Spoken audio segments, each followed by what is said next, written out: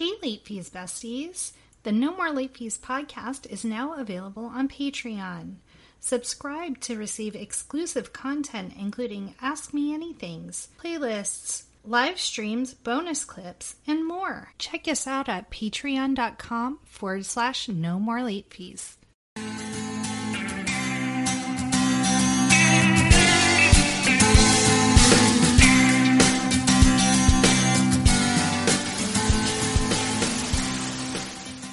Welcome to the No More Late Fees podcast. I'm Danielle.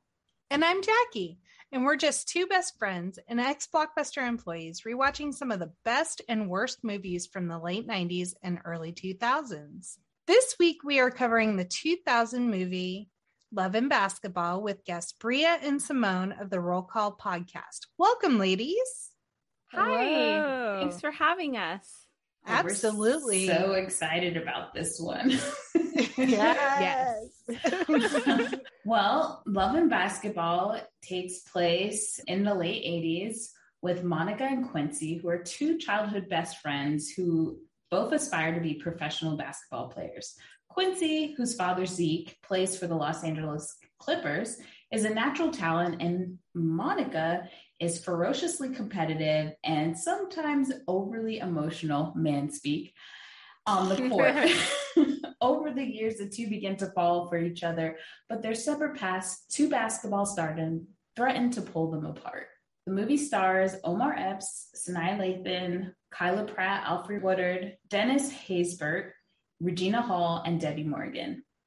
The movie was written and directed by Gina Prince Blythewood, and you can watch it on HBO Max. But before we start, let's get into our ratings rewind. You know the drill. Before we get into the movie, we'll reveal the rating our Y2K versions of ourselves would give. But at the end, we'll see if our current selves agree with our initial rating. Our scale consists of would buy it again, The best, would play on repeat, 5-day rental, would watch again, 2-day rental, okay, but nothing to write home about, and same-day rental. Dumpster fire, trash. So ladies, I'll start with you, Simone. What would you give Love and Basketball your Y2K rating? My Y2K rating for this one would be a 5-day rental. I would watch it again. Absolutely. This one was, we'll get into this later on in the show, and I do not mind embarrassing myself at all because I'm a middle school teacher. I do it every damn day, so I'm really good at it. But I had a real sexual awakening with this movie. And so for me, my Y2K self would absolutely give this a 5-day rental. And Bria, what about you? Mine is going to be, Mom, you need to buy this movie. Need a copy. Make it happen. Jackie? I remember watching it when I worked at Blockbuster, but I only watched it the one time. So I'm going to give it a 2-day rental for my Y2K self because I had only watched it that one time. For me, I was in college. I was at a Black college. And then this movie came out. Because, like, if I really think about it, there's only maybe a handful of, like, romance Black love movies that I really loved. A lot of them came out when I was younger and I didn't understand. But this came out right when I was in the midst of, like, having my own real life love experiences. So it's a would buy it again. Absolutely love this movie. So, yeah. When I was watching it, my mom actually walked in and said, "Oh, I was just watching that yesterday." So it's a family thing here. So yeah. Awesome. Yeah, after we watched it, it was on VH1, and I was like, "Oh my god!" Like, I love when that happens after we've watched something because I'm like, "We on to something." It's one of my sister-in-law's favorite movies. And so she pulled out her DVD and we watched it on DVD last night. And Ken had, right? He wasn't playing. And Ken had never seen it. And so we waited we watched it super late because he was doing other stuff, but we all three sat around and watched it together, and she would be like, pay attention to this part. It's important. We're like, yes, ma'am. So this movie starts off first quarter 1981. Yes. Starts in 1981. You see the moving trucks, and Quincy is playing basketball with his two loser friends, and they see another kid come over, and they're, Quincy's a little surprised because he's already told his friends that there's a new girl moving into the neighborhood. And then the kid comes and's like wanting to play ball. They say sure, and then ha, tricked you hoes. I'm a girl. She pulls her hat off, and we are introduced to Monica, who loves to ball. And I love that the first question they asked was, "Are you nice?" Yeah, you can play. when they asked if she was nice, though, like they really meant, does she have skills on the court? And I think when I saw it originally, because sports, I was like, oh, that's cool that they want to know she's a ninth person. Now I understand that's not exactly what they were saying. Yeah, she got the skills. She does. She is hooping and making shots. I'm trying to use the correct terminology. This is why I love this movie, because it integrates sports but has a romantic tie into it, so I don't feel like super dumb that I don't know what's going on in the movie. Yes. Yeah. And then of course Quincy's toxic masculinity kicks in because she's hooping and she's winning, and he don't like that. So what does he do? He pushes her. Yeah. Which I really like that they made this whole scene to explain Sanaa Lathan's real life scar on her face. So she has to go get bandaged up at home, and then you're introduced to her mom, her dad, and her sister, who are played by Alfre Woodard, Regina Hall, which, by the way, Sanaa Lathan and Regina Hall are best friends in real life. And they've been in multiple movies together. Yeah. So she's coming in, her mom's fussing at her because she's rough, and her mom is quite prissy, and that's not how young ladies behave. We see the family dynamic. You also see on the Quincy side, you go back to his house, and he is drawing a sorry card to Monica, which I'm sure his mom made him do. We also see that his mom has a nice trick of buying store-bought cake and presenting it as if she baked it.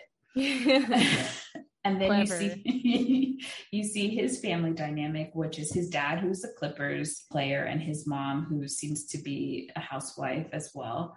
But the styles of the contrast of the homes and how they're decorated and the moms show you just the differences in how different these families are. You could tell that the other family for Monica is just a little bit more of the nuclear, very traditional, while on Quincy's side, it's more modern, cool vibes going on over there.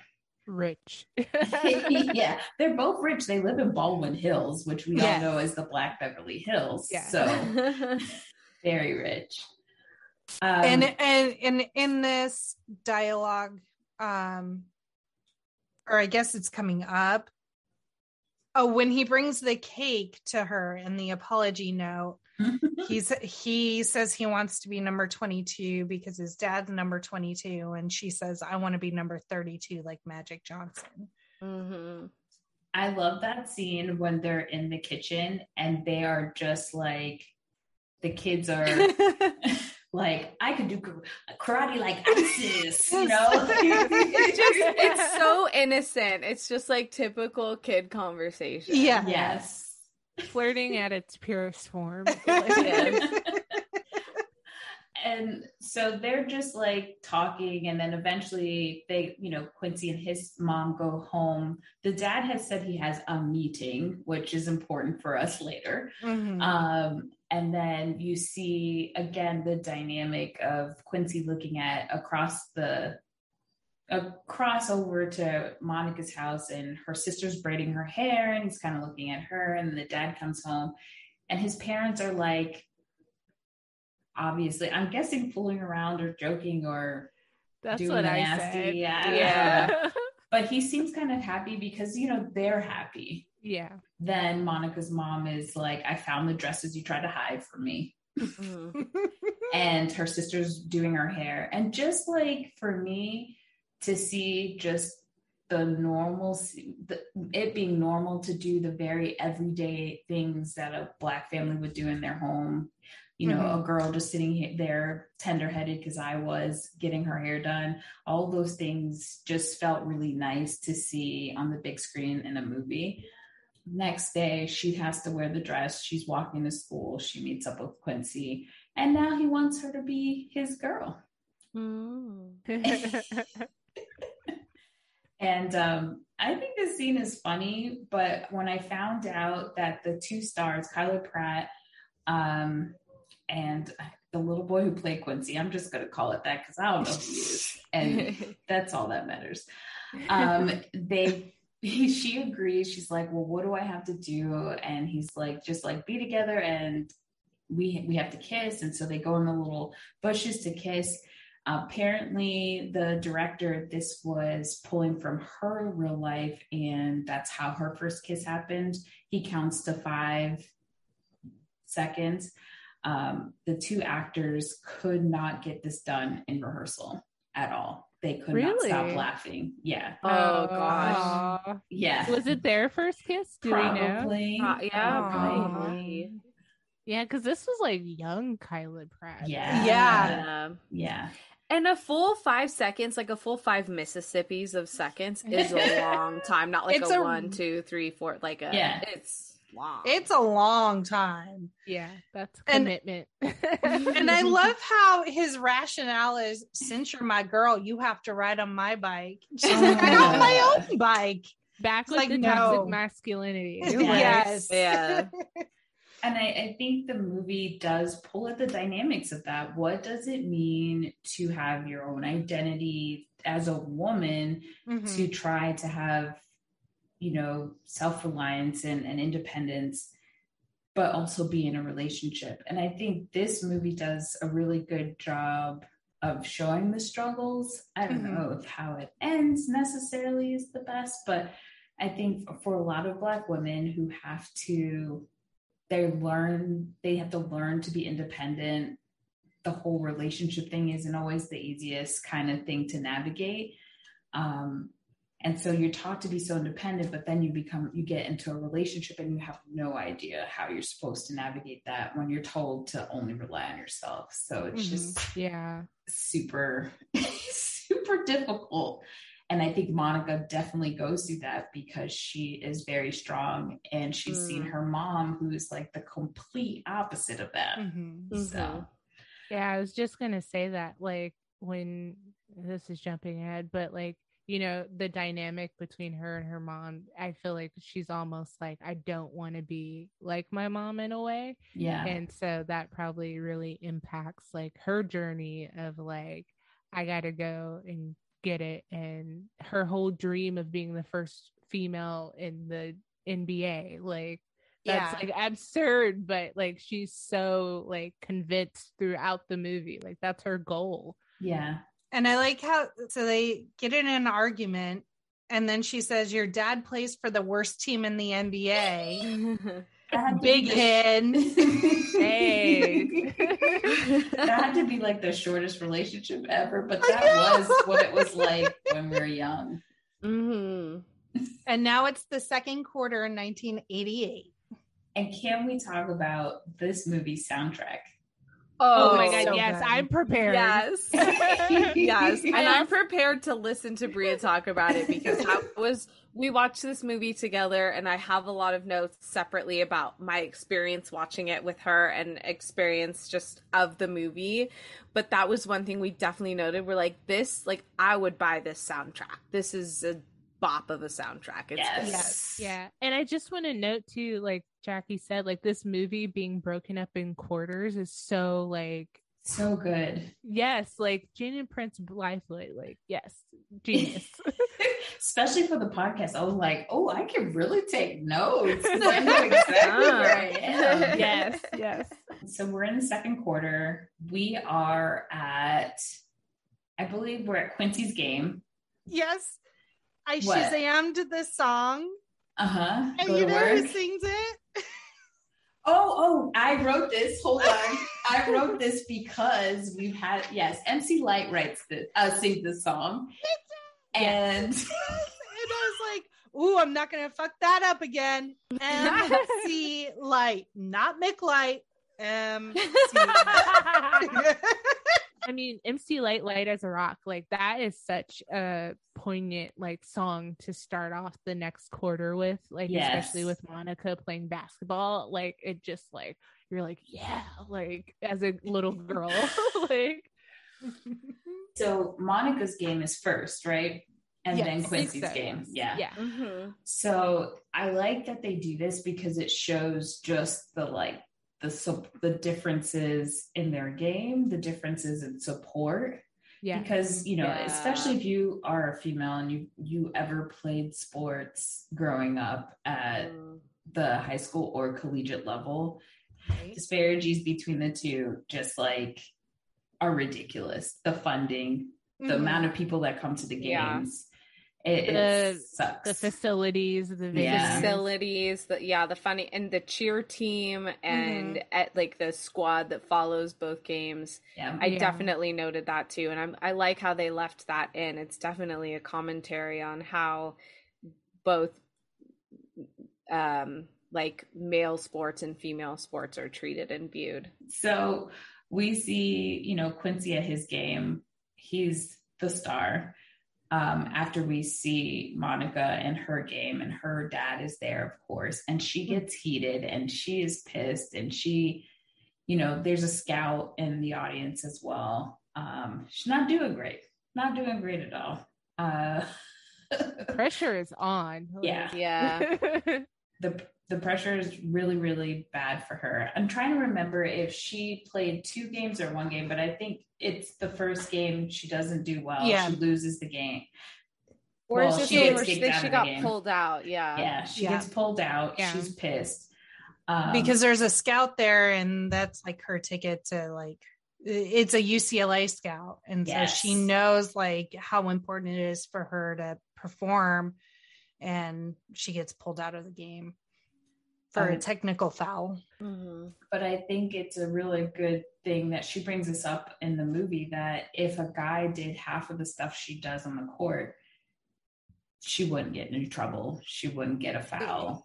It would be like you get normal. praised and like, oh yeah, that's your passion showing. Right. Yeah. You're an aggressive, but in a good way. Yeah, sports where it's player. like, oh, you're emotional because you're a woman. Yeah. That's what they kept telling her. You have to not be less emotional. But when a guy does it, it's just like, oh, you need to chill, or maybe a little aggressive. But it's just the words. Words matter. Or like he wants to win. What do you expect from him? And Yeah. he could act like that's another human being. I don't know. She goes to Quincy's game. One of the girls in the bleachers sneaks over to her and says, hey girl, you know, like they're friends, but they're not friends. We all speak girl here. It's Gabrielle Union, which love to see her.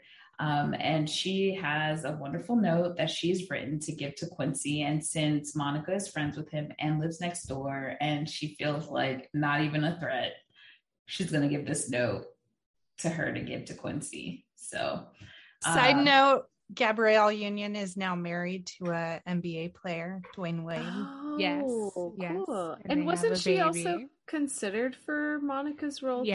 She was. She did audition. Well, yeah, she wasn't considered. She auditioned, but they were like, okay. "You don't look like you play basketball," which I think she actually did. So. Yeah. She looks pretty. She had some good guns in Bring It On. So yeah, I'm just saying. She has a very athletic build. She does. Even in like the later years on her Instagram, like she's put on a Clover's outfit. And I'm like, damn, you look like you did 20 years ago. Right. Fuck. Like she's still super athletic and in shape. Yeah, she black looks don't good. crack, baby. Oh. So after Quincy's game, she asks him for a ride, pretty much gives him a huge, take me home, and they have their banter. You start to see again, they still have that banter going on. I also like that when she was at her game, he watched, but as soon as she lost her shit, he deuced out or whatever, but you can tell he comes to her games, which I thought was cool. And then they ride home. You see they're riding through Baldwin Hills, and she has the note, and she's going to open the note and read it to him. And they, just talking about how, oh, you mean the girl with the big titties? And she's just gross. Yes. I mean, that whole interaction is so interesting and funny. And then when he is like, well, are you going to go to the dance? Who are you going with, Spalding? That is such a line that sticks in your head, because she's like, Spalding, and it's the basketball because she's so in love with playing basketball. And I think it's interesting too, because he's this superstar athlete, and his love, his love for basketball is there, but I think in a different way. Yeah, and Monica's is so Monica's is so intense, and I just really love playing, and I want to be the best. And I feel his is more so chasing after his dad and trying to be similar in under his dad's legacy or umbrella of kind of like LeBron James. His son plays basketball, and he kind of oh, well, of course his son's gonna be good, but you don't know. Yeah. But I do love that one of the dynamics of Quincy's relationship with his dad wants him to play basketball, but cares more about him getting an education. Yeah. And pushes that quite a bit. And Quincy's not quite hearing it, because he idolizes his dad and just wants to be like his dad. Yeah. I think his dad probably sees how hard it is to be a professional athlete and not be the Magic Johnson. He's not a superstar. He's just one of the players on the team. Yeah. So, and Quincy also tells her, that's why you won't get recruited, your bad attitude.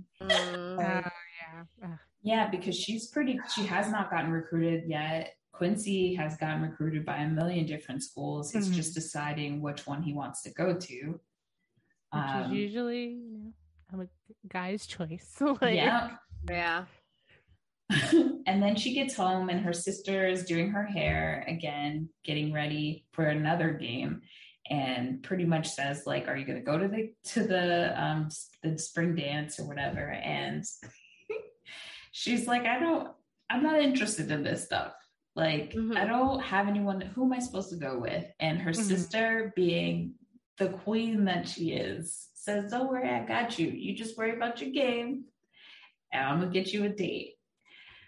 Oh, I wish my sister would give me that date, because I just want to say too, when we were watching this, Simone was like, wait, and she realized that it was Regina Hall, and I think she's so young and she looks so different than when these two come scream and stuff like that she's kind of almost recognizable. But I'm just sitting there Yeah. Yes. I had a lot of those moments, and I have yes. a lot. I was like, "Oh, that's the guy from the State Farm or the Allstate commercials." Yes! Like, you're in good hands. I feel like, and I mean, I'm embarrassed to say, but it's also a good awakening of these were not a lot of the movies that I grew up watching, like unlike Bria, and I think it was, going forward with our show and our podcast, I was like, damn, I really need to watch like more movies with more like folks of color, because I just, from like a cultural understanding, I would just need to educate myself more and verse myself in like more actors and actresses. But yeah, I had a lot of those moments of like, oh. Back to what you were saying, Simone, it's just really interesting that like some of these movies made like a ton of money, but they're not necessarily mainstream in the sense that like a lot of white people have seen some of these Black films. And so in the Black community, we always say that some people are Black famous. Yeah. And Bria says that a lot. And like a lot of people, like Alfre Woodard is to us what you would, I don't even want to compare her to Meryl Streep because I hate that shit. Oh my God, that's who I thought of. Yeah, so, but like in the Black community, that is top tier. She is a wonderful actress. So like very popular in the Black community, but mainstream appeal where she's crossed over into other movies that she's recognizable, but not the same feeling that she has like in the Black community. Same with Sanaa Lathan. Like she is our like one of our Julia Roberts, our America's Sweethearts, situation. But it's just interesting. Like it's like a whole other kind of Hollywood. Black Hollywood is completely separate, which sucks, Gabby Union has been in everything. She's has done a great job, but she's, still not considered in the same way that like, Cameron Diaz or Drew Barrymore would be, Yeah. So now we are seeing Dad is getting home late at Quincy's house and Mom's not having it. She's like, I want you home. He's like, I'm working. So they get into it and then he insults her. He's like, oh, I got to keep your fine ass in Gucci and gold. She showed him Gucci and gold. She threw all that shit at him. I was like, is this the OG glimpse of like Basketball Wives? Which I love Debbie Morgan. She is an amazing actress, another character actress that you've probably seen her, but not sure where she comes from. She's also soap opera royalty. I've said it many times because it's the second time she's been in one of the movies we've done. But yeah, they start fighting and then you see Quincy like do what seems to be like a routine. He climbs out of his bedroom window and goes over to Monica's house, and she throws him a pillow, throws him a blanket, and it just seems like normal, which is sad. I would just like to point out she's a deep sleeper because it took a hot minute for her to like Bria, you window. said that you're like that took like several seconds to like I would have been startled as hell. I would have been like, oh my God. I'm like, God, it's Quincy. Okay. Yeah. Jeez. So that probably like as viewers lets us know that this is something that is routine. Because at this point, Quincy's dad wasn't playing for the Clippers anymore, but he was like a manager or owner of a basketball team, correct? He was doing some. I think he was. I feel like he might have been like a sportscaster or something. Did he say he was a recruiter? Yes. I think he was doing some. I'll give you a confident yes on that one. He was absolutely. I'm not sure, but he was doing something. Yeah, something in like the sports arena. Yeah. He had a solid job. And a traveling one. A traveling one at that. Excuses for his, philandering ways. So, and now we're at a high school dance in the early 90s and or late 80s. I think late 80s. Yeah. Late 80s. Yeah. Well, we see her getting ready and her mom is beyond thrilled that she's going to a dance. Wearing the makeover. Yeah, she got her. She gets to wear grandma's pearls. Yeah. It's a big moment in any girl's life, getting to wear grandma's pearls. Yeah. I just want to say though that she lost the game before the dance, so she was like really like, I don't want to fucking go to this dance. Yeah. Like, there were recruiters for USC in the stands. And I love that scene. Sorry if we have to back up a little bit, but I love that scene because as she's playing basketball, you're in her head and it's from her perspective.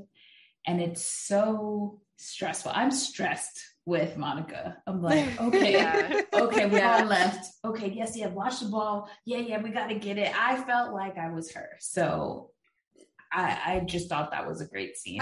I thought that was just from a cinematic standpoint, like the voiceover, and you really see her point of view, and like kind of that she's overthinking stuff instead of just letting her talent shine through, because she's so hyper focused on, I have to do well, I have to get recruited so that I can fulfill my dream type thing. And that's so true to sports too. Like, I don't think I've seen another sports movie where they have this POV and this narration aspect. And I think like that was genius of Gina Prince Bythewood to do that way. And I think it's a perspective that I don't want to sound like biased from a gender perspective, but I think that's why it's so important that we have more female perspectives, because I think men feel it, but it's not something that they're allowed to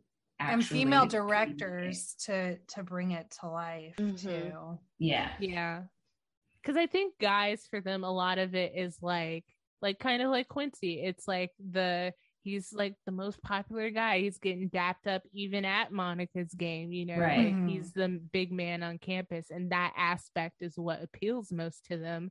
But like for women, it's like about like the achievement and like I've got to do this because I have this goal and I want to be able to do this or this, and so it's very much in our heads, whereas guys like, as long as I'm getting like girls' phone numbers and stuff, who cares? Like but it's also, I think, when you talk about toxic masculinity or just the patriarchy in general, whenever you have any of those systems, it ends up hurting the people that it benefits in the same way.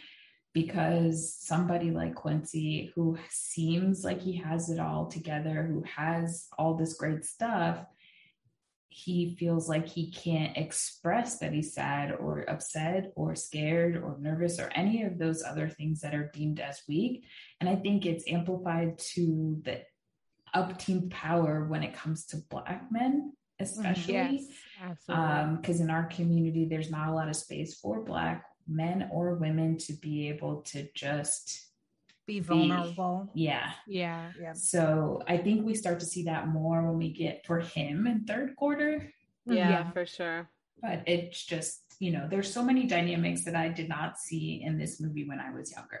I love seeing it now.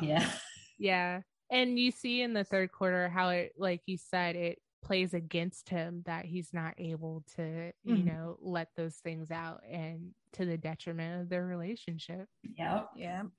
So we're at the dance now, and that man her sister got for her is a man at a school dance. Yes. Let's take a moment for he is a college man to be at a high school dance. So like someone needed to have ID'd that person. Yes. This shows you how much Quincy is in Monica's head, because when I tell you the grinding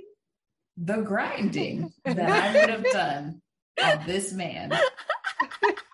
I mean, in the scheme of things, Boris Kojo is the snack over Omar Epps. I'm sorry, but he just is. And the man still is fine, just like Morris Chestnut. Like, it's freaking delicious. His wife is a lucky oh woman. my God. Yes. So they get to the dance, and of course you can't have like some sort of romantic movie or a rom-com without the reveal of a makeover. Of course. She got her kiss me moment. Yeah. I realized that she got a makeover moment. I mean, like, because it's not so blatant as like those movies. Like, you're a nerd, take off your glasses, and we're gonna oh make God, you're a whole different person now. You don't have your glasses on. Yeah. But yeah, she got a makeup moment. She got the hot comb to the hair. She got a banging bodycon dress. Oh gosh, that dress was beautiful. She looked gorgeous in it. I love when Boris takes, because we don't know what his Jason, I don't know what his name was on the show. Who cares? The man. Yes. When he takes off her jacket and the way he he takes the jacket off and then there's that, that lean. He's like, damn, damn, waves all around. He was like, your sister did not lie. And I love when Quincy sees it from across the room. Now let's not forget that Gabrielle Union looked banging in her silver dress. Yeah, absolutely. But yeah, like Q's inner dialogue was like, I fucked up. But that was the crazy thing. Like, he's so like, that girl that he was with, I would have punched him in the face. You're not leaving me to go check out your neighbor. And like the way he did it, like she was just like fine with it. He could, I don't know. I just, that really irked my nerves. But I do love the line that Gabrielle Union gives, which is like, damn girl, I didn't know Nike made dresses. Yes, I love that line. Classic. Oh my God. Can we talk about the music though in the dance scene? Because it is like epic. New Jack Swing. There's Computer Bobby Love. Brown. Yes, there's Bobby Brown, there's Zapp and Roger, like there's Guys Later, but like there's just so much, like so many good songs. I wish I could have gone to dances in the 80s. Yes.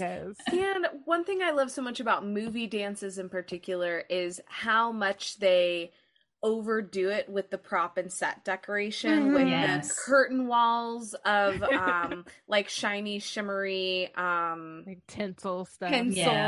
So many balloons, like tables with tablecloths on them, the stereotypical bowl of punch. Like, I love high school movies that show dances, because I'm also the leadership teacher at my middle school. By nature, we throw dances. I'm gonna tell you, none of our dances look like that. But in my mind, that's what I'm picturing. But that like expectations versus reality thing, I was like, I could never. So then the dance is over. Quincy sees Monica in her room, and I think he goes over to her room, or she calls him over, and he gets the acceptance letter. She comes home kind of late. She like sneaks in through the side because her mom's waiting up for her, and she's like, I don't want to like have to talk about this night and like go over it anymore. Which would have been me. Mom, it was fine. Okay, good night. There's no way I could have snuck into my house. My mother would have been up. Same.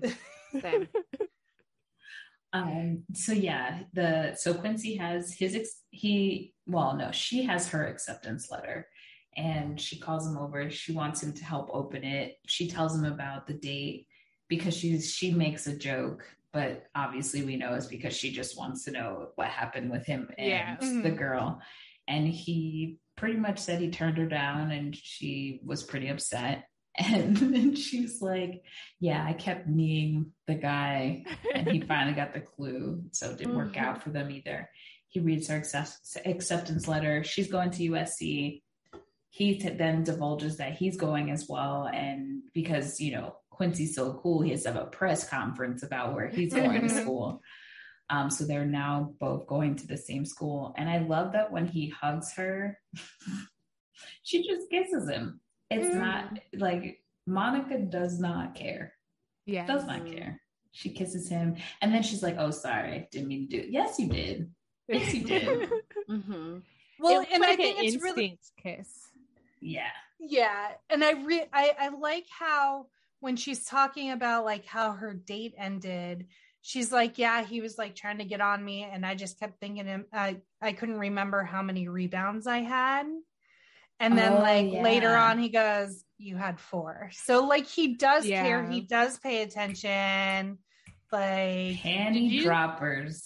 Did you guys see the deleted scene of her and Boris Cook Jason in the car together? no. I did.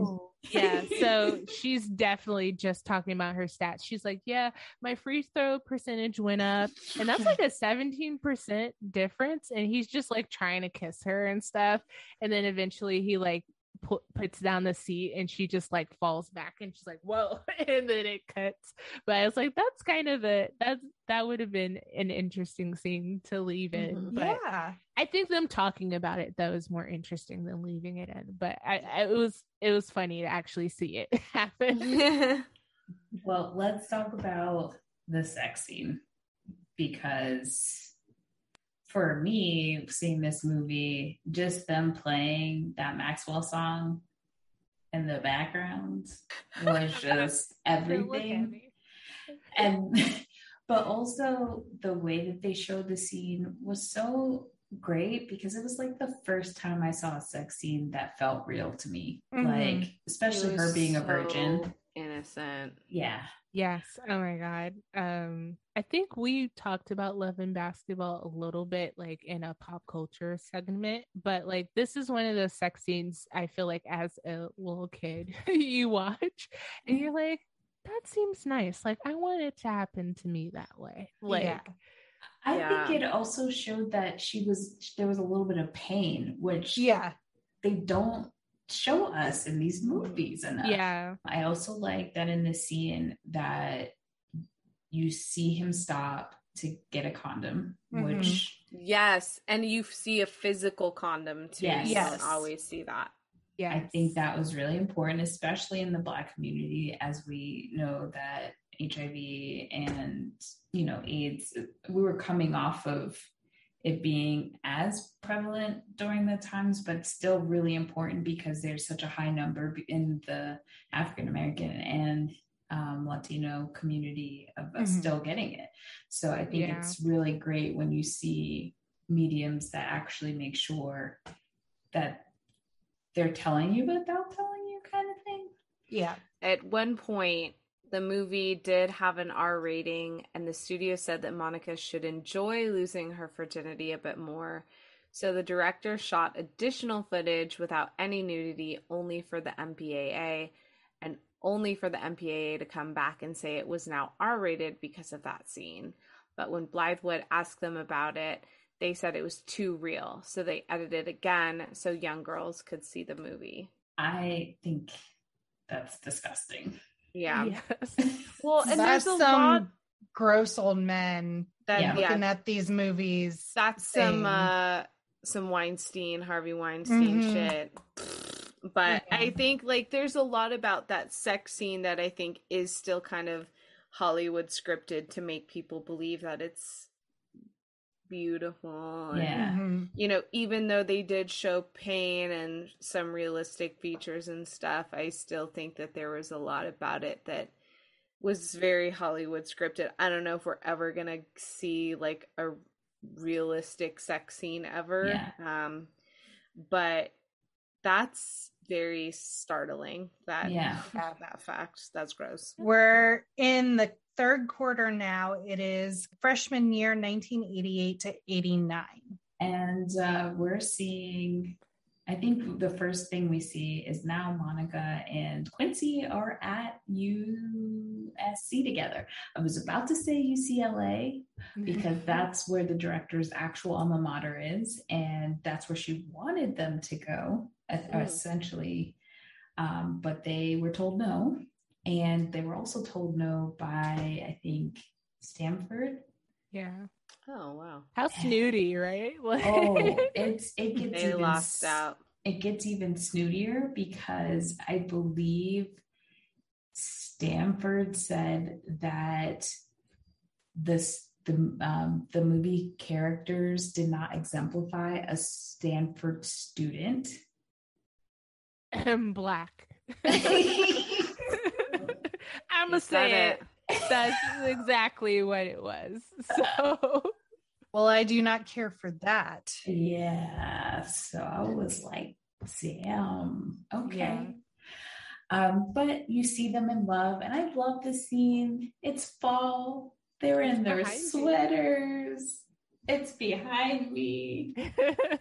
They're so happy and in love, and they're, teasing each other. But they're also kind of talking about their very different experiences about being a part of the basketball programs, because Quincy seems kind of chill and she's like freaking the hell out. And she's not having the easiest time. Her coach is up her ass. Yeah, she is. She's up her ass. And then her teammates are like, kind of hazing her just a bit. They seem nice. They seem like they're not mean or whatever. But being in a male-dominated sport, it's very competitive. They even said that all the girls on the team and just on the set, it felt very competitive because, that's how these girls roll. But I think it's just because they've worked so hard to just get this piece of pie that they have, and I totally get that. So we see Sidra is like her frenemy on the team. Sidra's pure enemy. There is no friends. Not while she's in the college. She just hates her. Oh my gosh. She left the weights on her on the weight bench. I would have died. I was like, that's dangerous. You were there to spot her. And now you're not spotting and she's stuck. I was like, that's murder. Yeah. It is murder. Now it's a true crime podcast. She was premeditated. Yeah, and then the rest of the girls were just laughing. I was like, Kiki, your ass over here and get these things off of me. I would have been so upset. Yeah, she's getting it on all ends. But I do love, like, after she's getting hazed and all this stuff, she goes to Quincy's room or her room. I'm not sure where they are at this time, but he's like icing her down, cuddling. He's listening to her. He's giving her advice. He's not being condescending, and then he like sprinkles a little bit of strip basketball, It's a perfect relationship. I mean, that scene is like, I'm pretty sure other people probably saw that and recreated it there. Oh my God. Totally. This hits right here. That whole scene, especially when she grabs like his balls to distract him and she is able to dunk and she's like, oh, I got you. Like, it's just that dynamic is so cute that they're able to like, from being kids and him pushing her, be like romantically competitive and a very nice end goal for both of them at the end. And I think it's cool because their chemistry was amazing, the actors, and they were dating, but they didn't tell anybody. They were dating the whole time.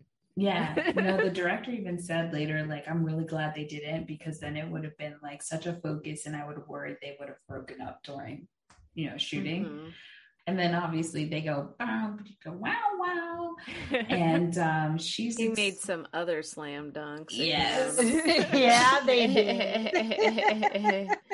did. There's another scrimmage game and Monica tries her signature shot and it doesn't work out and coach is not having it. She gets it in, but she's posing and her coach is like, if you like to pose so much, you go stand over there and pose. She gets ridiculed, but it's true. Like when you're playing basketball, and I think when you're playing at any level, basketball, any game in high school, you've learned probably some bad habits. You've got to be conditioned. And she was a point guard. She was shooting all the time, which means that her defense game was lacking and she needed to learn some real skills. I just said a full ass sentence that made it sound like I knew basketball. I'm proud of you. I'm really proud of you. Thank you. You fooled me, honestly. I was like, I'm giving you a confident yes on that But one. that's so true. Like when you're usually a scorer, that is your highlight. Like you're like, I made that shit. And so a lot of times scorers get caught up in the celebration of it all. And so they miss out on getting back on defense sometimes. And that to their detriment can lead to like a fast break and the other team scoring. So it's like you were celebrating, but they just scored. So it doesn't fucking matter. Right. So... Yeah. And when you get to that level, the collegiate level, the pace is faster. You have to really build up your endurance. You know, you score, but that happened already. You better get to the other end of the court or you're screwed. What she was. Yeah. So just like with a lot of sports, like, you know, you go from being the best in your high school and like your school district, and then you go to college and like, okay, now I have to step up because now there's a bunch of us from all over the place. Yeah. And it just keeps heightening every level you go through in professional sports. So it's like, she was great in Crenshaw, but that's just not gonna fly. Like, yeah, so I could just see someone slamming the ball. You better take that shit back to Crenshaw.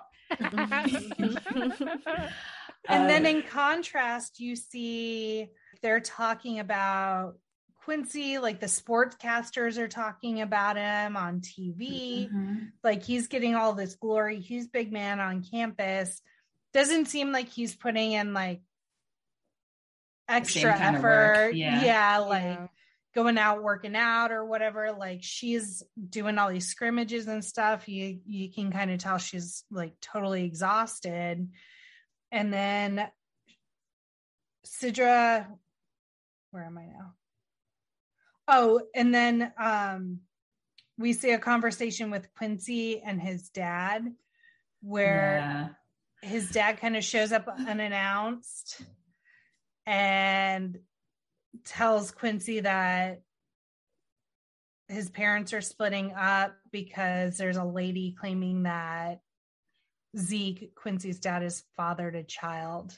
I don't know if they divorced just yet. I don't know. He really tries to skim over it when he tells Quincy. Like, I thought it was that they were in the process of like they were lawyering up and getting ready for a separation. And I don't know if Quincy quite gets all of it. I think he thinks the family's going to stay together. I think his dad has put it in this, like, you know, that there's this woman lying on him, right? Not that I've been sleeping around and possibly, maybe, you know, he's like, this isn't true. And he gaslights Quincy when he's like, well, is it true? And he's like, how could you ask me that? Answer the damn question. You know? So then he goes to see his mom, and that scene is gut-wrenching. I mean, homegirl is playing Marvin Gaye, and she is probably a few whiskeys or bourbons in to the night. And I mean, I felt for her then. And I think like it always hurts to see like your parents fall apart like that, and then to begin with like one has fucked up in some way is just like weird. You're just like, shit, okay. Because like when she's like, no, like this isn't some bullshit, here's the test results. I think she wasn't going to tell him. I think she was going to try to protect him from having to know what was going on. But then he kind of got in her face about like, we got to stand by dad. And she's like, I ain't standing by shit except the toilet to piss on his face and tell him to go kick rocks. Sorry, I've just made me so mad for her. You better call Tyrone. Yeah.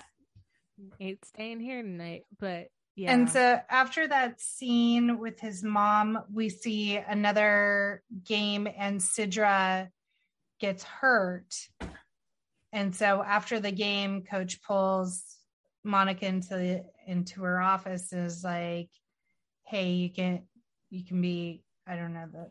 No, she doesn't go into the office yet. She knows that she's going to be starting in the next game because Sidra is hurt. I think she pulls her into the office after the game that she does play and kills, you know, does well. And then she's like, defense. Yeah. Then she's like, yes. Then she's like, okay, well, I want to switch things up. You can start in the next game or whatever, in a few games. And in between this game that she wins, she meets up with Quincy on the bleachers, and he's just, he's having a rough time. When we talked about his motivation for playing basketball was to be like his dad, what happens to your game? What happens to your mindset and your life when the motivation you're now seeing clear and has been pretty much lying to you and your mother this whole time? Yeah.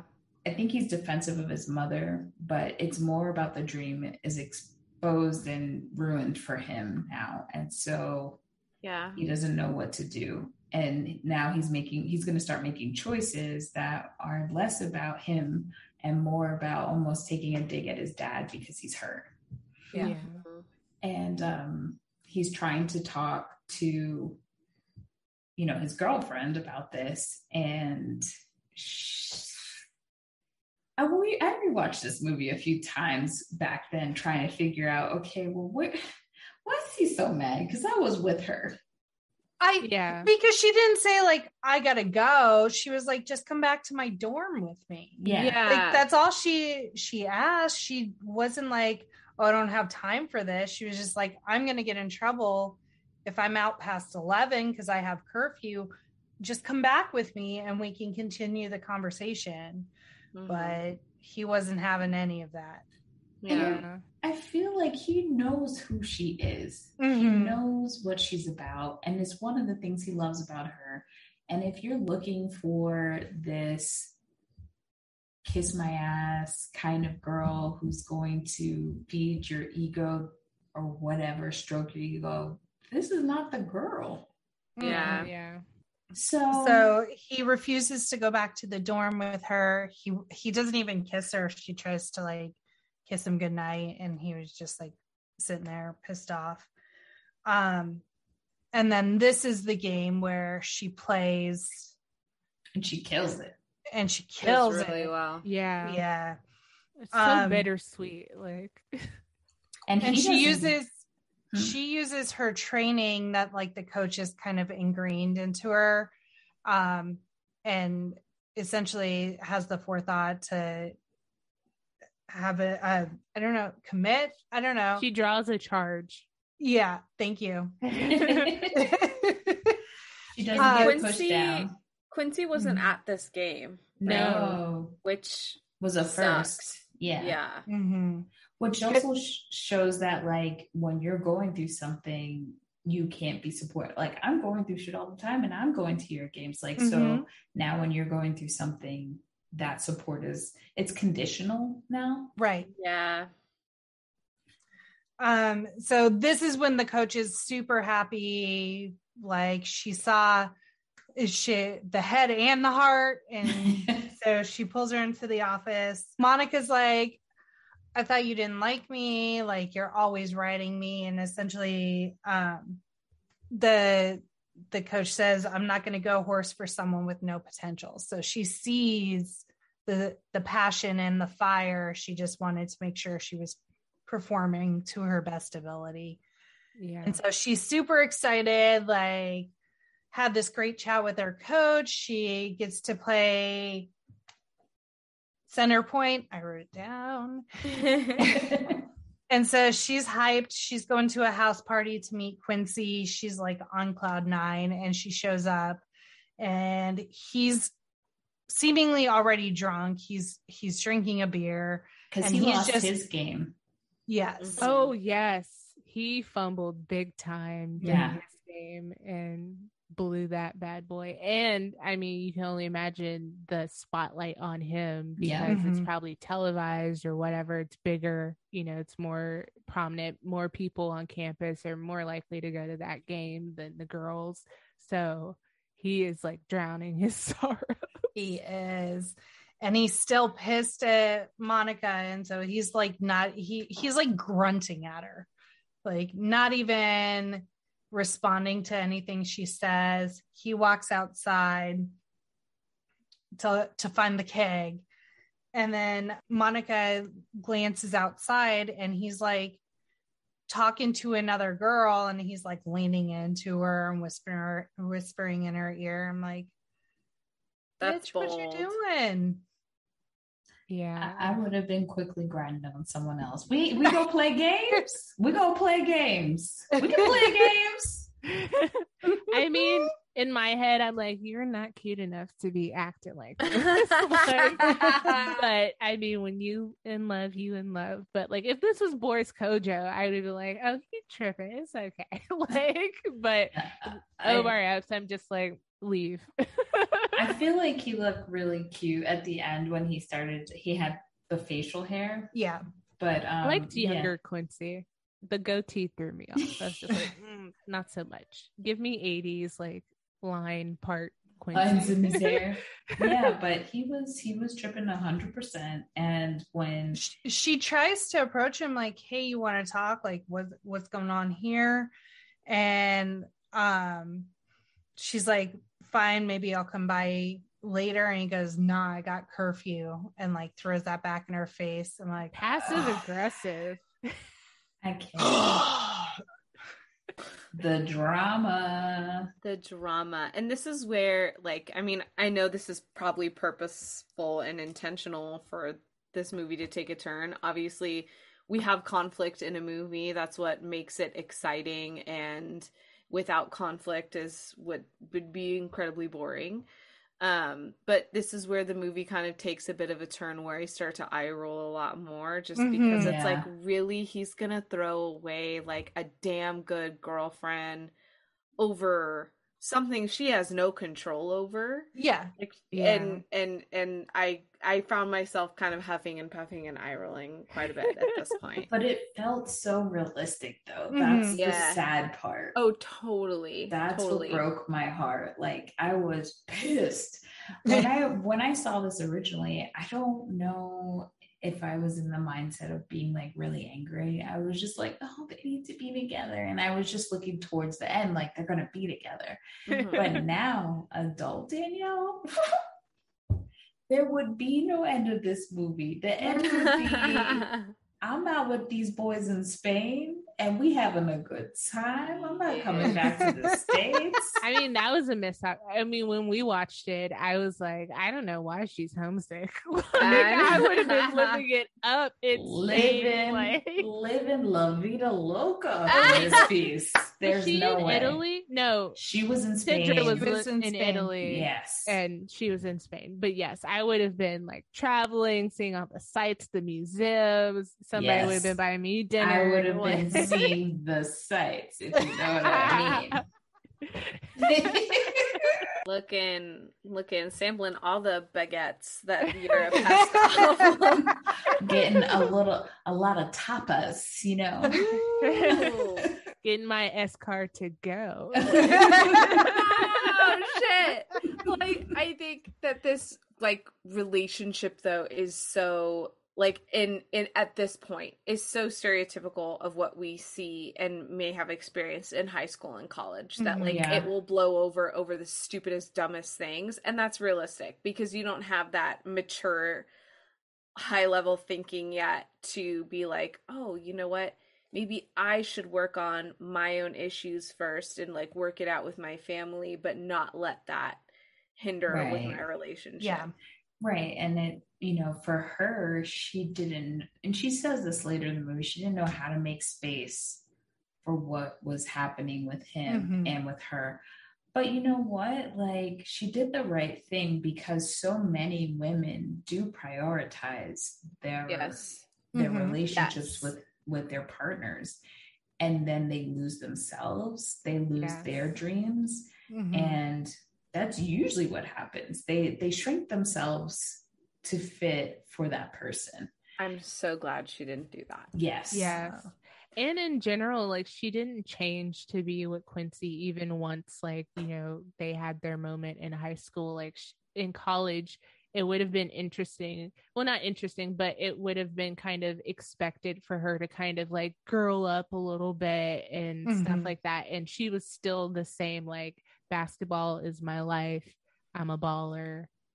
Right. Type of chick. And I just think that's true to like who she was in terms of not changing for him or dimming her light to be with him. Exactly. And then the next scene, Well, so Quincy goes back to his dorm room and Dad's there again. And he's still maintaining kid ain't mine. And the lie detector test determined that was a lie. Quincy's buying the bullshit. And Quincy's dad, you are the father. Yes. Oh. And I just want to go back a moment too to the mom with like the cheaters receipts of the pictures, because it was giving very much like, okay, we followed him and we saw him go into this hotel room with this unidentified lady. Like, so yes, Mari, cheaters all around. Dad, you are caught and you are still lying to his face. And then he finally is like, well, there's like lots of groupies around and like security keeps some out, but some make it to your door. Like, you still close the door on them because you're fucking married. But what Quincy does, like his dad's talking the bullshit. He kicks him out. He tells him he's going to go pro. He's leaving school, doing all these things really to hurt his dad, but he's hurting himself. And then you fast forward to the next day, he's ironing, which I'll tell you what, that's an aphrodisiac for me. You iron? Okay. Let me see you do the collar. Let me see. You know, the 80s were different though. I doubt most men iron stuff now. If you iron, hit me up. I'm available. I like that's what she's missing in her life is someone to iron for. If you like to fold clothes, we real good. Oh my God, someone played J. Cole folding clothes for her. So he's ironing. Here comes Monica, and he goes, "Hey, baby," and you know everything seems fine. Everything seems fine. It was not. It was not fine. And then here comes Trick. And now this actress who plays this very small role, I already had like I'm gonna fight you vibes, because she plays the hot ass cousin in Players Club who sleeps with her cousin's boyfriend. And so she was already giving me skank vibes. I was like, oh, hell no, we ain't taking this, are we, Monica? We about to beat this ass. So, yeah, and he's just like, she's like, who the hell is this? And she's like, oh, that's Carrie. And, in front of your homeboys, you trying to embarrass me? See, she was so classy, let me tell you, because they would have had to call 911. I'd have been fucking up that whole house.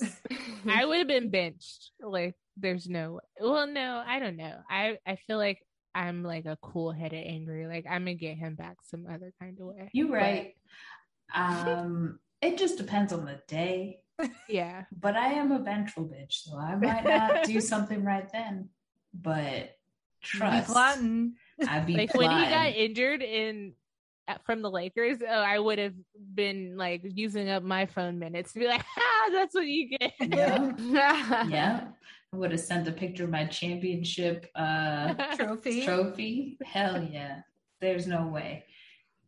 And so after this, like, Monica's really distraught. And what I really didn't like about this movie is that she didn't have, like, because she's so concerned with basketball, she didn't have a best friend or something. And I was surprised she didn't have a scene with like her sister. But she drives home to her person is her dad. Her dad is not home. She has an interaction with her mom that doesn't go well. Her mom is having one skewed view of something, and her mom literally tells her, every time you lose you get this attitude, it's just a game. Like, her mom just immediately assumes it's about basketball. And so she's kind of like, fuck this shit, and she just leaves. Like, but Monica automatically has an attitude towards her mom. So they're both having different conversations with each other, different issues with each other, and no one is really communicating, and it's quite sad, actually. Yeah. So But you don't see her have like a full-on breakdown or cry. You could tell she's like upset. And then she drives back to her dorm. And then here comes Quincy's bitch ass again. It ain't nothing but a thing. No. Yeah. You're lucky I'm not in my car anymore. He took her to Burger King. What the big deal?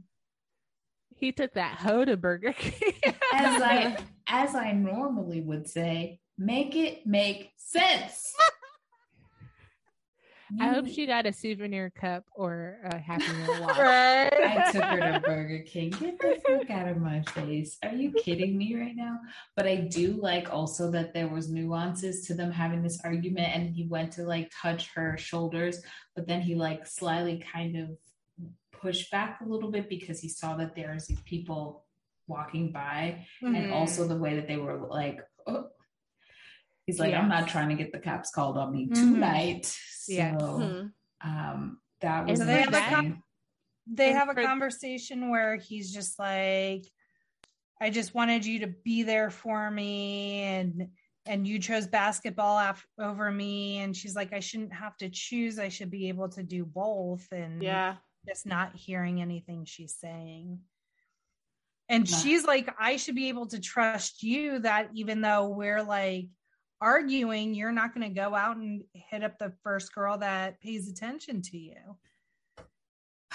He pretty much calls her selfish and self-involved. And I think in some ways his points could have been valid if he had communicated them in different ways. It was more of a communication thing that they needed to work on with each other within their relationship. But he was too butthurt, and his pride was hurt more than anything. And she is ready and willing to move on and figure out. And when she says, what did I do wrong? Like that broke my heart. She says, whatever we did, I can fix this, or whatever I did, I can fix this. And he's just like, I don't think so. Yeah. He pretty much is like, oh, there's nothing to work out here. Yeah. That was trifling. Yeah. And he's just like, I'm going pro and we're going to forget about us. And I'd still like to be friends. It was like process overload. She's like, wait, like 1 second. It feels like 1 second ago we were here. And now it's just like, you're going to the NBA. You know, you're not even telling me like all of the stuff that's really going on, and you're breaking up with me. Like, the fuck? Yeah. And the fact that Sis still played basketball, I'm assuming graduated and then wound up going to play in Spain, is a miracle, because she held it together so well. And we said this before, but I'm glad that they showed that she moved on past that piece in her life. I mean, eventually they get back together. She does. She it's like she doesn't move on emotionally, but she just keeps moving. I guess is the best way. Yeah. Not even like she fully processes it, but just is like, all right, well, guess I'm gonna just go do like the other love of my life, which is basketball. I don't know. Like, it just, the fact that there's been no communication, you broke up like that, and it's been 5 years. So we see her overseas. We see her about, this playing. is now the fourth quarter in 1993. She's playing basketball overseas. She's about to play the championship. She's in Spain. As she's walking through about to go to the court, she sees her old frenemy, as Jackie called it. Now I can say they're frenemies, because before it was just pure like, I want to kill you. And so they start trash talking a little bit. They play, and then you see them. Before that, when they're establishing that they're in Barcelona, first off, I'm like taking notes. So I was looking down. Ken and Valerie are like, they're in France. I was like, but the writing on the posters is in Spanish. How are they in France? And the music. And I'm like, I don't understand. And they're like, no, it's in France. It's in France. And so Valerie rewinds it, and they're like, no, that you see, I think they said Notre Dame is in the establishing shot. So they rewind it and it's like big letters, Barcelona, Spain. I'm like, how'd y'all both miss that? Well, Spain. The funny thing is the scenes were set in Barcelona and they were actually shot there because of thanks to Tyra Banks. So Virgin Atlantic said that they would pay for the flight tickets to film in Spain if Tyra Banks wore one of the uniforms of, one of their uniforms in her scenes in the movie, because she's a flight stewardess. So yes, they were in Barcelona. You can tell. That is kind of boss negotiating there. Yeah. Yeah. But like when she's still kind of walking to the court, there's posters of her on the wall. Mm-hmm. There's little kids asking for autographs. And then an interesting comment from Ken, my husband, he's like, why'd that little girl pet her? I was like, because in other countries where they may not experience Black people, like they want to touch your skin, they want to touch your hair because you're such a nuance to them. I'm like, it's such a small detail, but I'm like, that's kind of a really important detail for her being international and how like other cultures are perceiving her. Yeah. Even though she's super famous and like.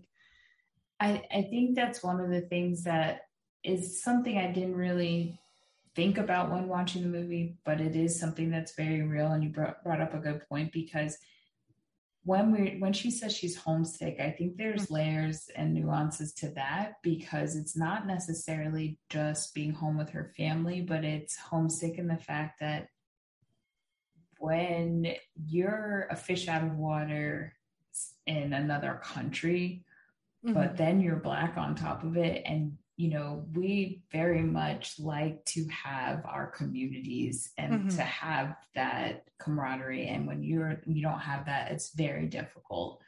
And so I think that's also what she missed. When she says homesick, she probably means that like, this is extremely difficult. To elaborate on what you were saying, like it's kind of emphasized when they're in the locker room and the coach is very passionately screaming at everyone to get them pumped up, I guess, or just to yell.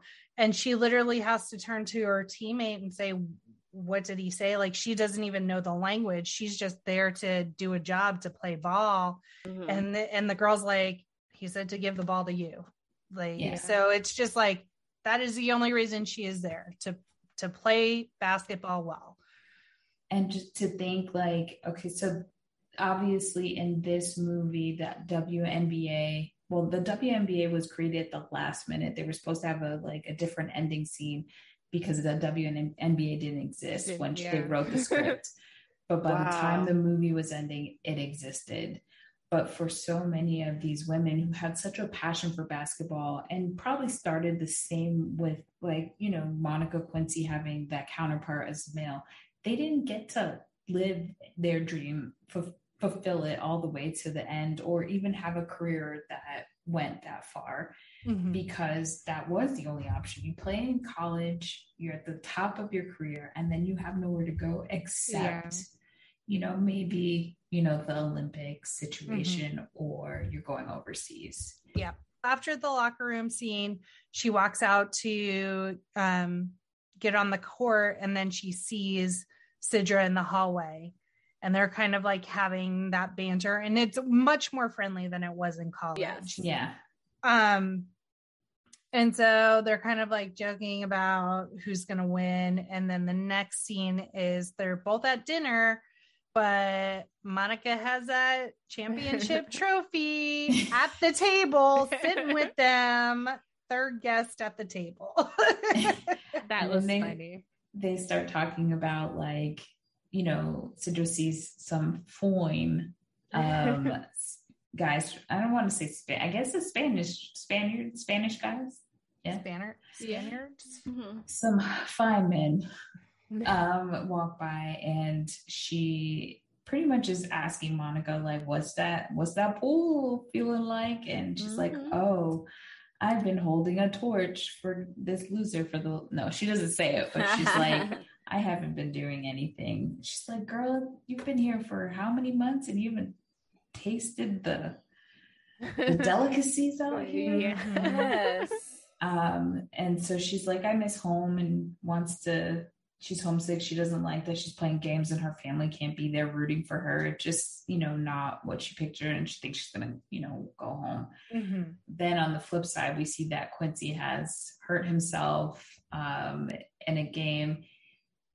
We do see that I think we see it on the TV or something that's playing, that he is an alternate. He's not even at the, height. And so he's been playing for 4 years now versus, and he didn't graduate, I'm guessing. And he's an alternate. Time. He's washed up. Yeah. And he's playing for the Lakers, and you can see Kobe on the sidelines. Yeah. Oh, yeah. In that scene. So he hurts himself, goes to the hospital. That's when the dad and the mom have their interaction, where she pretty much tells him it's the ACL. And even us, I don't know sports, know that if you tear your ACL, it's a wrap on your basketball career or any sport. Back then, now it's a little better, but so he does go to talk to Quincy, and the mom's like, he's not going to want to talk to you, whatever. But he still goes and tries, and I think they reach a common ground where he's just like, I've always just wanted your education to be the most important thing, and they're able to communicate a few things, like, you're not. And he does say, like, you're a better ball player than I am. Yeah. And you have, you're really smart on top of it, and that's why I wanted you to get that education. Right. And he's pretty much like, if you want to play ball, you'll do it. You can achieve anything if you want to do it. So that, I think, probably healed a lot of stuff that Quincy had. Yeah. Sometimes that speech from your parents comes a little too late. Yeah. Like, now you tell me this after I hurt myself and I can't play in the NBA anymore. But I mean, better late than never, I guess. But also, like, one of the things I've noticed, especially as I'm getting older, is that I feel like my parents, my family have told me certain things, and maybe they didn't say it the right way, but also I wasn't digesting it. Mm-hmm. Yeah. Because I wasn't in the right mind. I wasn't there yet. I wasn't mature enough to, like, absorb it. Mm-hmm. So it does feel like it comes too late, but sometimes that's what growing pains are. You have to go through them. You're on your own. Ooh, yeah. That's a word. And then we see that, Monica's back, and she's bringing flowers to see Quincy. And, again, the tension is there still for them. You see the chemistry hasn't really gone anywhere. And they're dancing around their situation, He does say that he tried to call her a few times. The thing that irritates me about this whole thing is that Quincy never apologizes. Yeah. Agreed. So fucking stubborn. Yeah. So stubborn. So he doesn't apologize, and they're good. And then all of a sudden, here comes Tyra Banks in her, I just got off the plane being a stewardess, or what is it called? Flight attendant? What do we call them now? I want to say the right thing. Flight attendant. Yeah. Yeah. She's walking in, and like the way. So I always ask myself with this scene, is she purposely ignored her? Because she's right. How do you not see her? Yeah. She does not address Monica at all. Yeah. Nope. I don't know. I feel like in a way she plays like this kind of ditzy, pretty obviously character that I want to say that it's not on purpose. And she just clearly is like clueless, because even like when she flashes, she's like, oh yeah, we're engaged. And she's like, look, like, who does that? Yeah. I mean, it is very reminiscent to like Life Size, just kind of like a clueless little like ditzy, airy character. Like so overcome with emotion because her fiance is in the hospital. She has like blinders on for everything else. Yeah. Yeah. She's like, Going you on. can't be sitting here. You got to get in the bed, silly, you know. But Monica does a horrible, horrible job when she finds out they're engaged, that she doesn't care. Her face told a million stories. Mm-hmm. And that was the other thing, like, how does Tyra's character not realize this? Yeah. And how does Quincy not realize it? Because prior to, the in basketball scene, they have a few other interactions, and he still like isn't acknowledging that like there might be some kind of feeling still there. And again, like an opportunity to apologize, to be like, hey, look, I was an asshole when I broke up with you, and I think about that and I want to apologize. Like so many opportunities, but yeah. And then, she goes home and she has a real conversation with her mom, because after the hospital, and their dynamic is so interesting. And it's funny because her mom is like, I know you've been embarrassed of me all these years because I just don't fit. Like, I'm not into sports. I think that's what she thinks it is. I can't shoot a stupid jump shot. Right.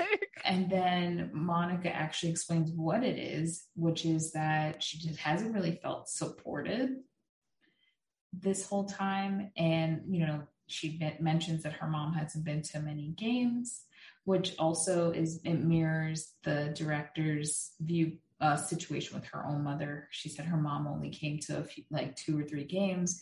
And when she did come, she would be reading a book. So I think writing this movie was very cathartic for her with her relationship with her mom.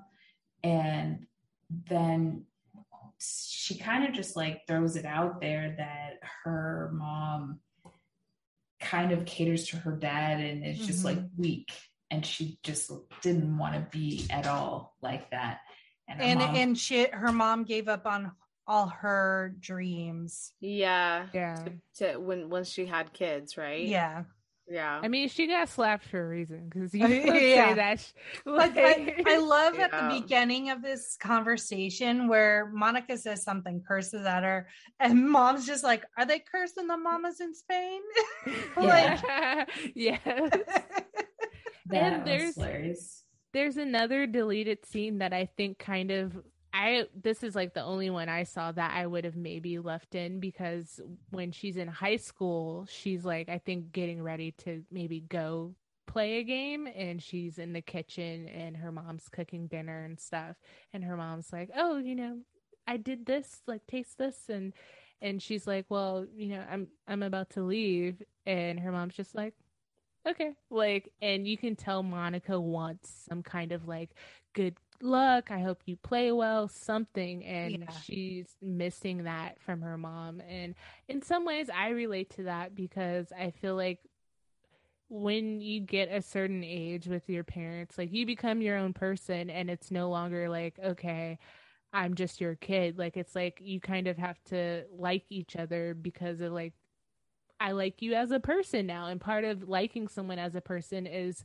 indulging in the weird shit your kids like, but maybe you don't like, and just supporting them in that way. And that kind of flips when your kids get older and your parents want you to do shit that they love to do, and you're like, no, I'm not doing that. Why would I? We never did stuff together. Right. They're like, I just want you to spend time with me. And it's like, well, I mean, shit, I wanted you to spend time with me. You didn't come to my basketball games.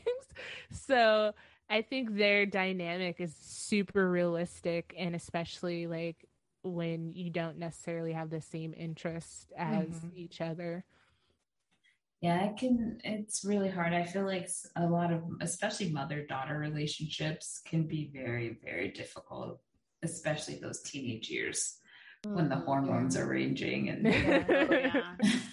And Monica's approaching like, you never supported me in like my basketball, and her mom's like, oh, you had your dad for that. And then her mom's like, well, what I do remember is the spring dance, and you were so pretty, and I know you didn't like it, but I remembered it. I remember giving you grandma's pearls. And so it's like this, they have very different experiences of Monica growing up.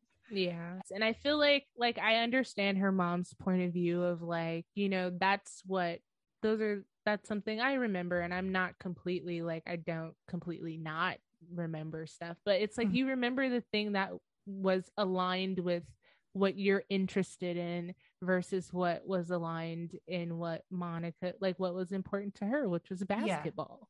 And you totally missed that opportunity of like, she could give a shit about the spring dance besides like losing her virginity probably. And you missed that whole thing because you had neglected the other stuff. I'm sure she probably would have had like a conversation with her mom after that if she felt close enough, like she cared enough to be like, you know, me and Quincy. Like, right. Yeah. Wow. So the next scene is Monica. She's kind of taking things off of her walls. Did she move back home essentially? Yeah, she moved back home. She's working at her dad's bank. Nepotism in real life, nepotism in fake life.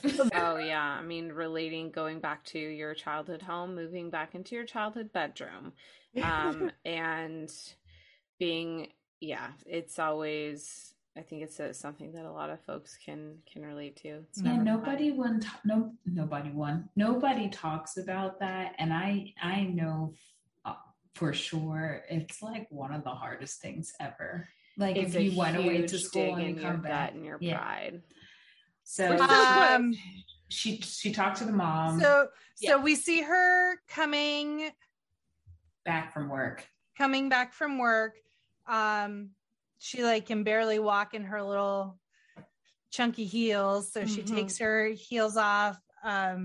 Q is home getting ready for his wedding, which is 2 weeks from then. And so he kind of catches up with her and he's like, sorry, I didn't send an invite, but you're like welcome or whatever. And she's like, nah, that's all right. And so he tells her, I'm going back to school. So good on him. Yeah. But he hasn't told his fiance yet. So you already know he still feels more comfortable with Monica than his own lady. Tragic. That's because Kyra's probably a gold digger. Like, going back to school, you're not going to be in the NBA anymore. And then he said, you traded in your Nikes for shoes you can barely walk in, and I've never known anyone who loved ball more than you. Like, why are you giving up on your dream? Yeah. And then one of my favorite things about this scene is Mom in the bushes, straight on. I never noticed that. Oh my God, I'm gonna have to rewatch it. Yeah, she's just straight up looking around. Just watching. Oh, okay. Still got chemistry. And then I'm just vacuuming. Yeah.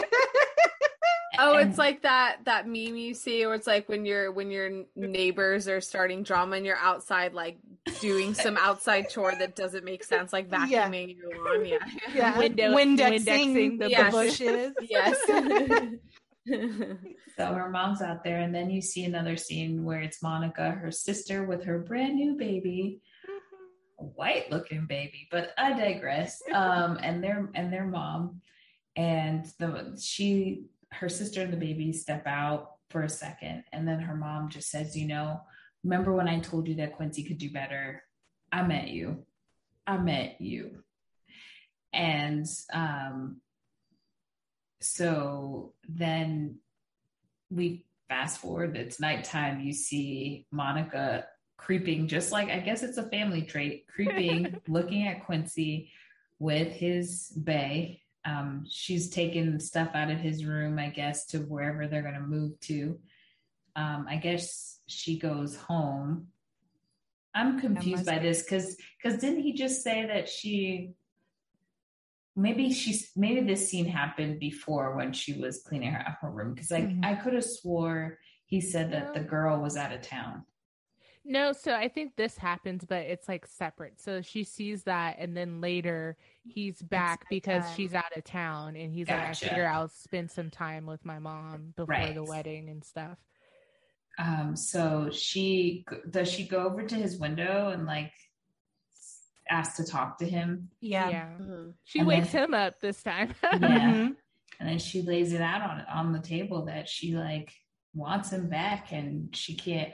Oh, the line is so perfect. Oh yes, please. It's been 5 years, and I can't say it because I don't know if I memorized it. Did you memorize it? It's been 5 years, and I can't get that shit.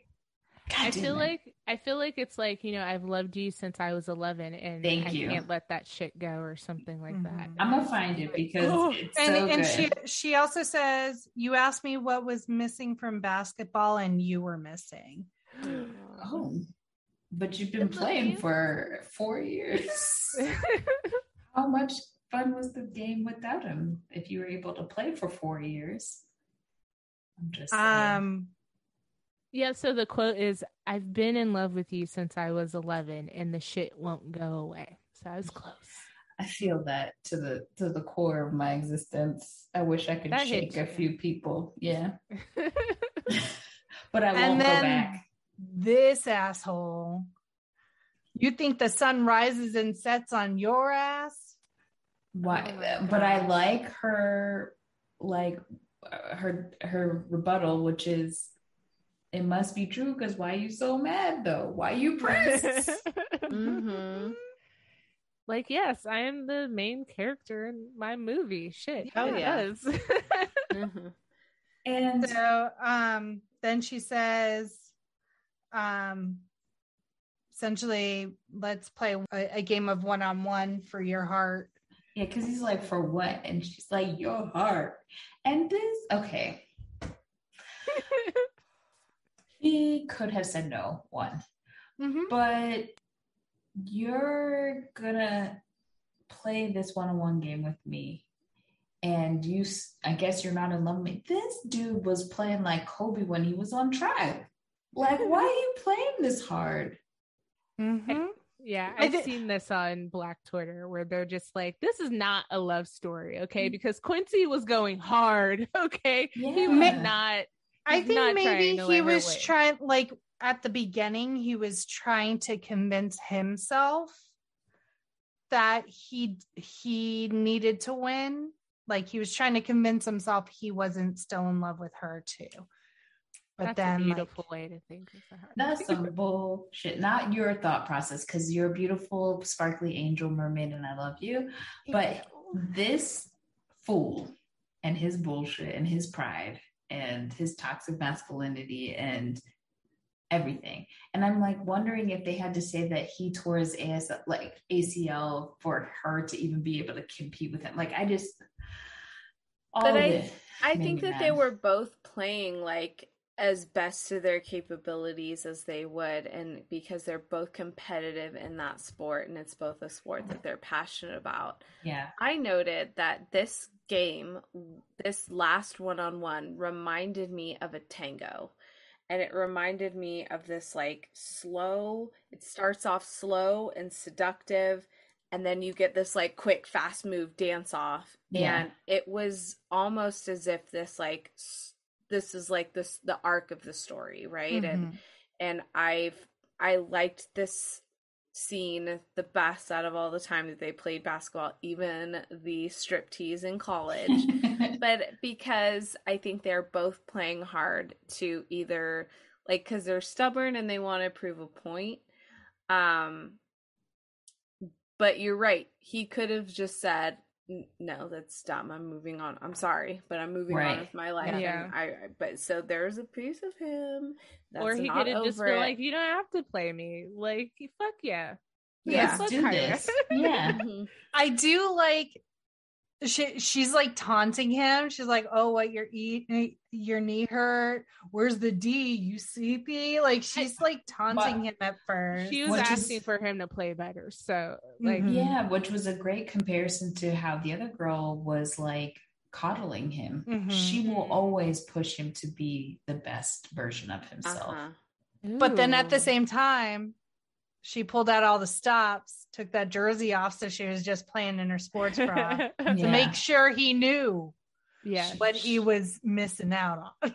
Well, he And can already we told her that he couldn't find her titties before, so I don't know if that was taunting her or not. So Oh my god. But can we talk about the song too that's going on, because it just you make adds so Yes. my little sister is watching it with me, and she's like, "This song," because he is making a fool out of her. Jesus, yeah, Yes. It just adds to like the tension and like the heightenedness of what they're playing for. And it's just like so much emotion in a basketball scene. They're playing to 5. It's tied 4-4, and he makes the final shot, and he says, "It's all fair in love and basketball, right?" And so she starts walking away. She grabs her stuff. She starts walking back to her house, and then he says, "Hey, double or nothing." Oh boy. Yeah. And then we see that Monica I did- is what? Sorry, I did write, "Who gonna tell Kyra?" I would have burned all Right. his shit to the ground like in Waiting to Exhale. There's no I'll way. smash the window out your car. Yeah. Yeah. Not 2 weeks before the wedding. Not 2 weeks. Oh yeah. That's devastating. She probably didn't even realize who Monica was either. She's Yeah. like, the girl in the hospital room. I didn't see anyone in the hospital. That's awful. I would like to see a spin-off movie of just her dealing with that shit. The fallout. Yeah. Yeah. She's like angry on a flight. Like, here's your Coke. I didn't order Coke. I asked for, I don't care. Okay. I just got broken up with. Like, she's just hysterical. That's I was supposed to be a sports wife. Yeah. Then we see Monica playing for the WNBA, and she's got that real 2000s, 90s wonderful clip-on ponytail. You can tell with that swing. Love it. And the And little then bump at the end. The bump. Mhm. Yep. And then you've got Quincy in the And stands you with the see baby. Magic Johnson in the audience. And his Oh. wife. So, Yes. so Cookie- like Cookie. her idol Comes is full now circle, watching baby. her play in the WNBA. And then on the back of her jersey, her last name's hyphenated. Nice. Right. McCall. Yeah. And then we see Quincy and their daughter. So Assuming, cute.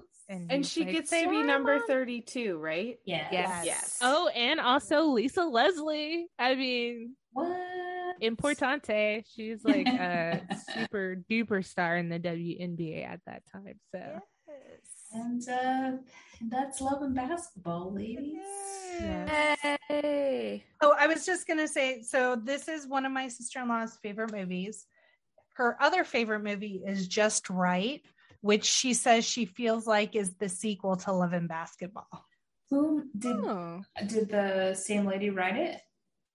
No, she just feels like it parallels in some of the. I didn't ask her to elaborate. It's Queen so Latifah that- and Common, I Right. believe. Yeah, he's and a he basketball player. plays basketball, and she Mhm. doesn't. Yeah, she's a fan who looks up on falling in love with the star player. So I guess That's there's that one. parallels. Yeah. I'm gonna have to rewatch that. So, movie facts we missed. Sanaa Lathan said that our basketball tryout was terrible because she Oh. had never played before. And she said it was so embarrassing because literally I did not know how to dribble. I didn't know how to hold the ball, but I'm proud of how it looks in the movie. I had no idea I would be able to do that. So, yay for her. And she's very sports adverse still because of her audition process. Like, Oh, wow. it scarred her. Poor baby. I could only imagine. The director Gina Prince Bythewood's script sparked a bidding war at a reading at the Sundance Institute, with Spike Lee's production company 40 Acres and a Mule winning out. So that's awesome. So Spike Lee was a producer on this. Omar Epps and Sanaa Lathan starred together the year before in The Wood. They weren't love interests, but they were the grown-up versions of the kids in that movie. Yeah. That's another great one. An original draft of the script had Quincy break up Monica's wedding, but after reading the script at Sundance, Blythewood was told that it would be more progressive for Monica to fight for Quincy. I'm sorry. What?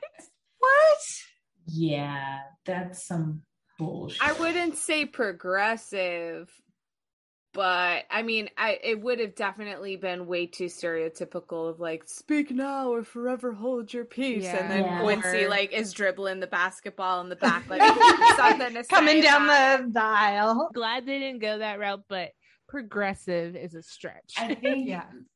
they meant that like her character was so progressive the whole way, so they feel like that would be very stereotypical of like how most rom-coms end, instead of this was, I feel, more in line of her character. But I just think I just don't like that she's fighting for this man who is still not apologized to her. It just don't sit right with my heart. But you know, that's just me. Maybe that's why I'm still single. So hey, right. So little we would like to put up with. Do I really want to play basketball? I mean, I could be in bed right now. Yeah. Studios gave feedback that the film was too soft, that they needed scenes where a character is chasing her husband with a knife when chopping around the script. So this was before a New Line and 40 Acres Spike, picked it up. So this is the feedback she was getting, which is very stereotypical. You know, I'm sure when Quincy's mom found out, they thought there would be like a scene where there's a Black woman very angry and she's trying to kill her husband or whatever, and that's not what happened. And, or like physical violence in some fashion. Yeah. And like this movie too is so groundbreaking in terms of Black movies, in terms of breaking like a lot of stereotypes. Like you mentioned before that a lot of early 90s movies were very like violent and stuff. And like, I mean, you think about movies like Boys in the Hood and stuff like that, and that was very much on trend at the time. And this movie is like about suburban kids who like to play basketball. Like even He Got Game, like Jesus Shuttlesworth is a kid from the projects. His dad is in jail. Like he's trying to make something out of nothing, and is a typical kind of basketball story of like everything's riding on him making it. And these kids, they just love basketball. That's it. That's the only reason they play. And they both come from nuclear families. They're in an upper class neighborhood. They don't have the typical struggle that a lot of early 90s movies had. This launched like in the 2000s. This is when you saw a lot of Black movies where you saw Black people in careers, they had money, you know, very mirroring what was actually really happening in the country, because not all of us were, you know, in that situation where we weren't, you know, we were constantly in danger of getting killed and dealing with drugs and all sorts of stuff. It is a part of the Black experience for some people, but this was showcasing another side to it, and it launched so many other movies like it. You know, we saw The Best Man, where all of them are, you know, in very writers, prestigious, PR, they're in really good careers, and they're just living the normal life, but happen to be Black, which I think the golden time of Black Hollywood in some ways. It's like a Black Renaissance. Because like, of course, Black people are fortunate amongst people of color to really have a good foot in Hollywood, but we still have a lot to fight against and for. And this was definitely a moment in time where we shifted from like, again, those kinds of stereotypes to being able to show other viewpoints and pathways. Like, again, like you said, The Best Man, things like Brown Sugar, where you have two people who are a journalist and a music executive. Like that shit's possible. Like we can do that stuff. And we were doing that stuff. Yeah.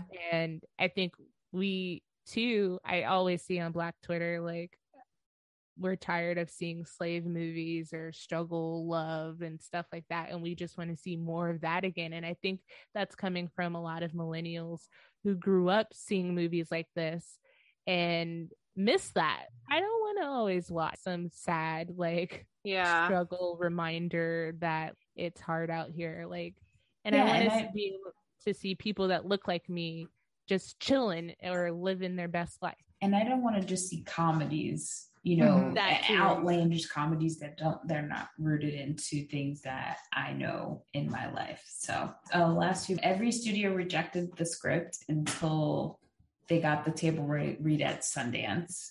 The director, Gina Prince Bythewood, quit her job in television to write the script, which she was writing for A Different World and I think another show, South Central, at the time. So that was J-Lo a huge connection. And Lathan said that she was miserable during the early stages of the shoot because the director insisted that she train up to 6 days a week, but couldn't forge a love connection with the basketball. She wasn't having that feeling about the game. Lots of basketball, not a lot of love. Yeah. So the director has a small cameo, and she is actually playing against Monica when she's at USC. And so she says that her thing was to dive on the floor for the ball against Sinai, but it took 13 takes because I kept beating her to the ball and I could not get the ball. So my knees were jacked by the end of the day. So she was out balling her star. There's that competitive spirit.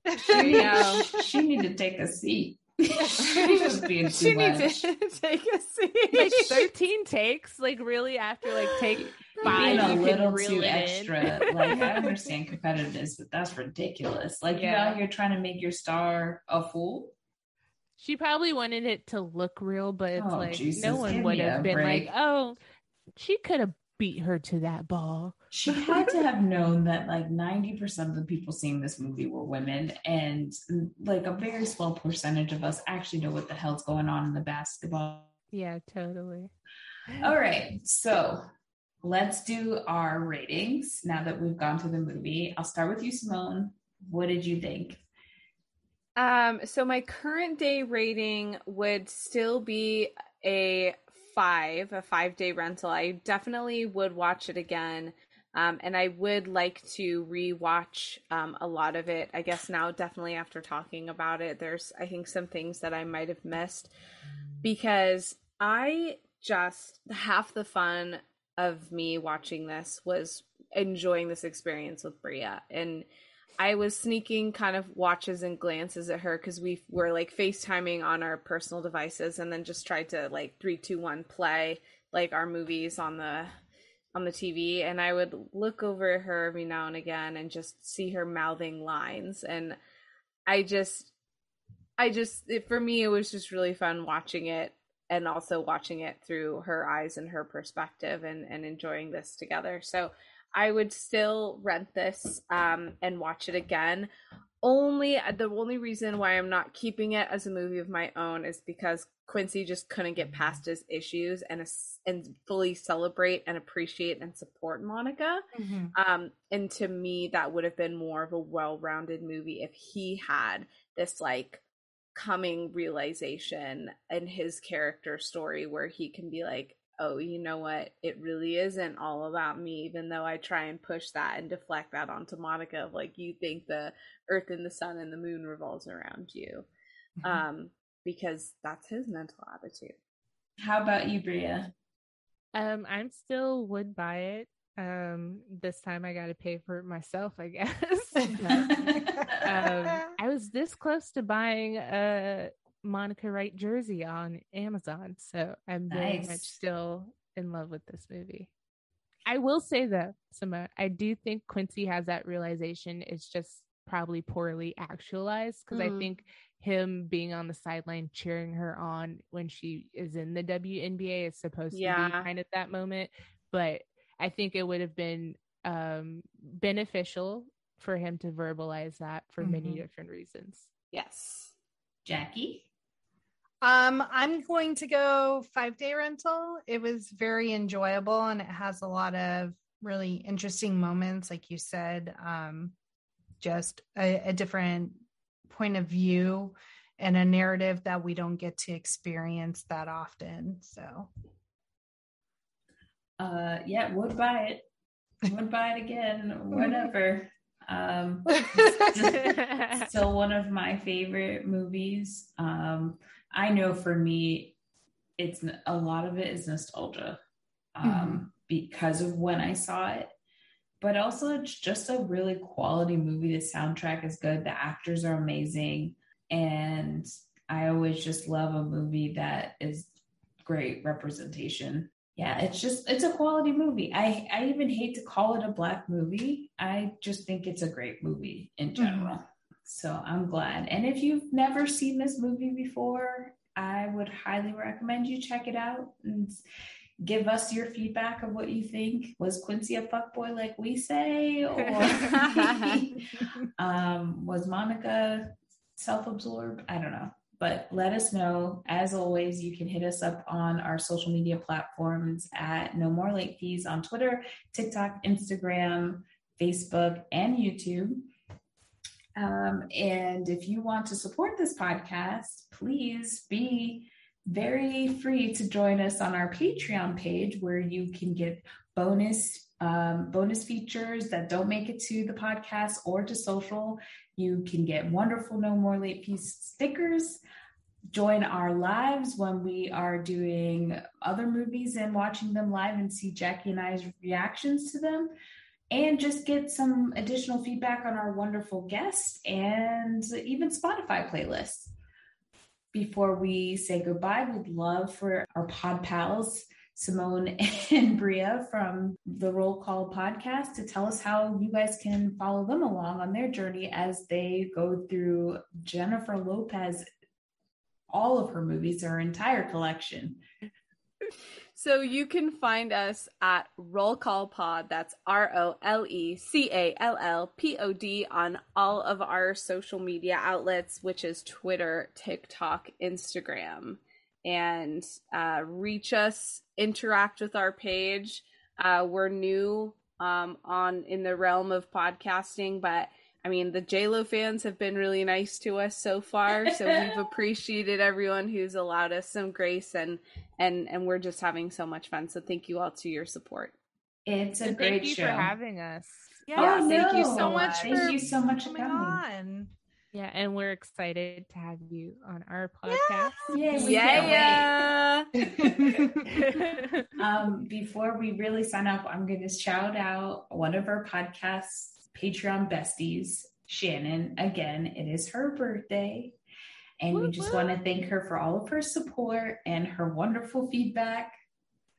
Sometimes, no, just kidding. Shannon 100% commits. She does. And so, like, as soon as she signed up as a Patreon bestie, she was like sending us private messages because we do Ask Me Anything. She's like, okay, what about this? And what about this? And what about this? And we're like, okay. The feedback, we love it. We appreciate it. We appreciate you. As you always tell me, you are a blessing to my life. And if you have any feedback, want to start a discussion, have any suggestions, video store stories, you can always hit us up at our Google Voice Quick Drop 909-601 and MLF 909-601-6653, and you could be featured on a future episode. Yay! Cool. Well, stay tuned for next week. We have a really fun movie for you guys. We are doing Scary Movie. Yay! I was like, what scary movie? That's a scary movie. I love it. And as always, be kind and rewind.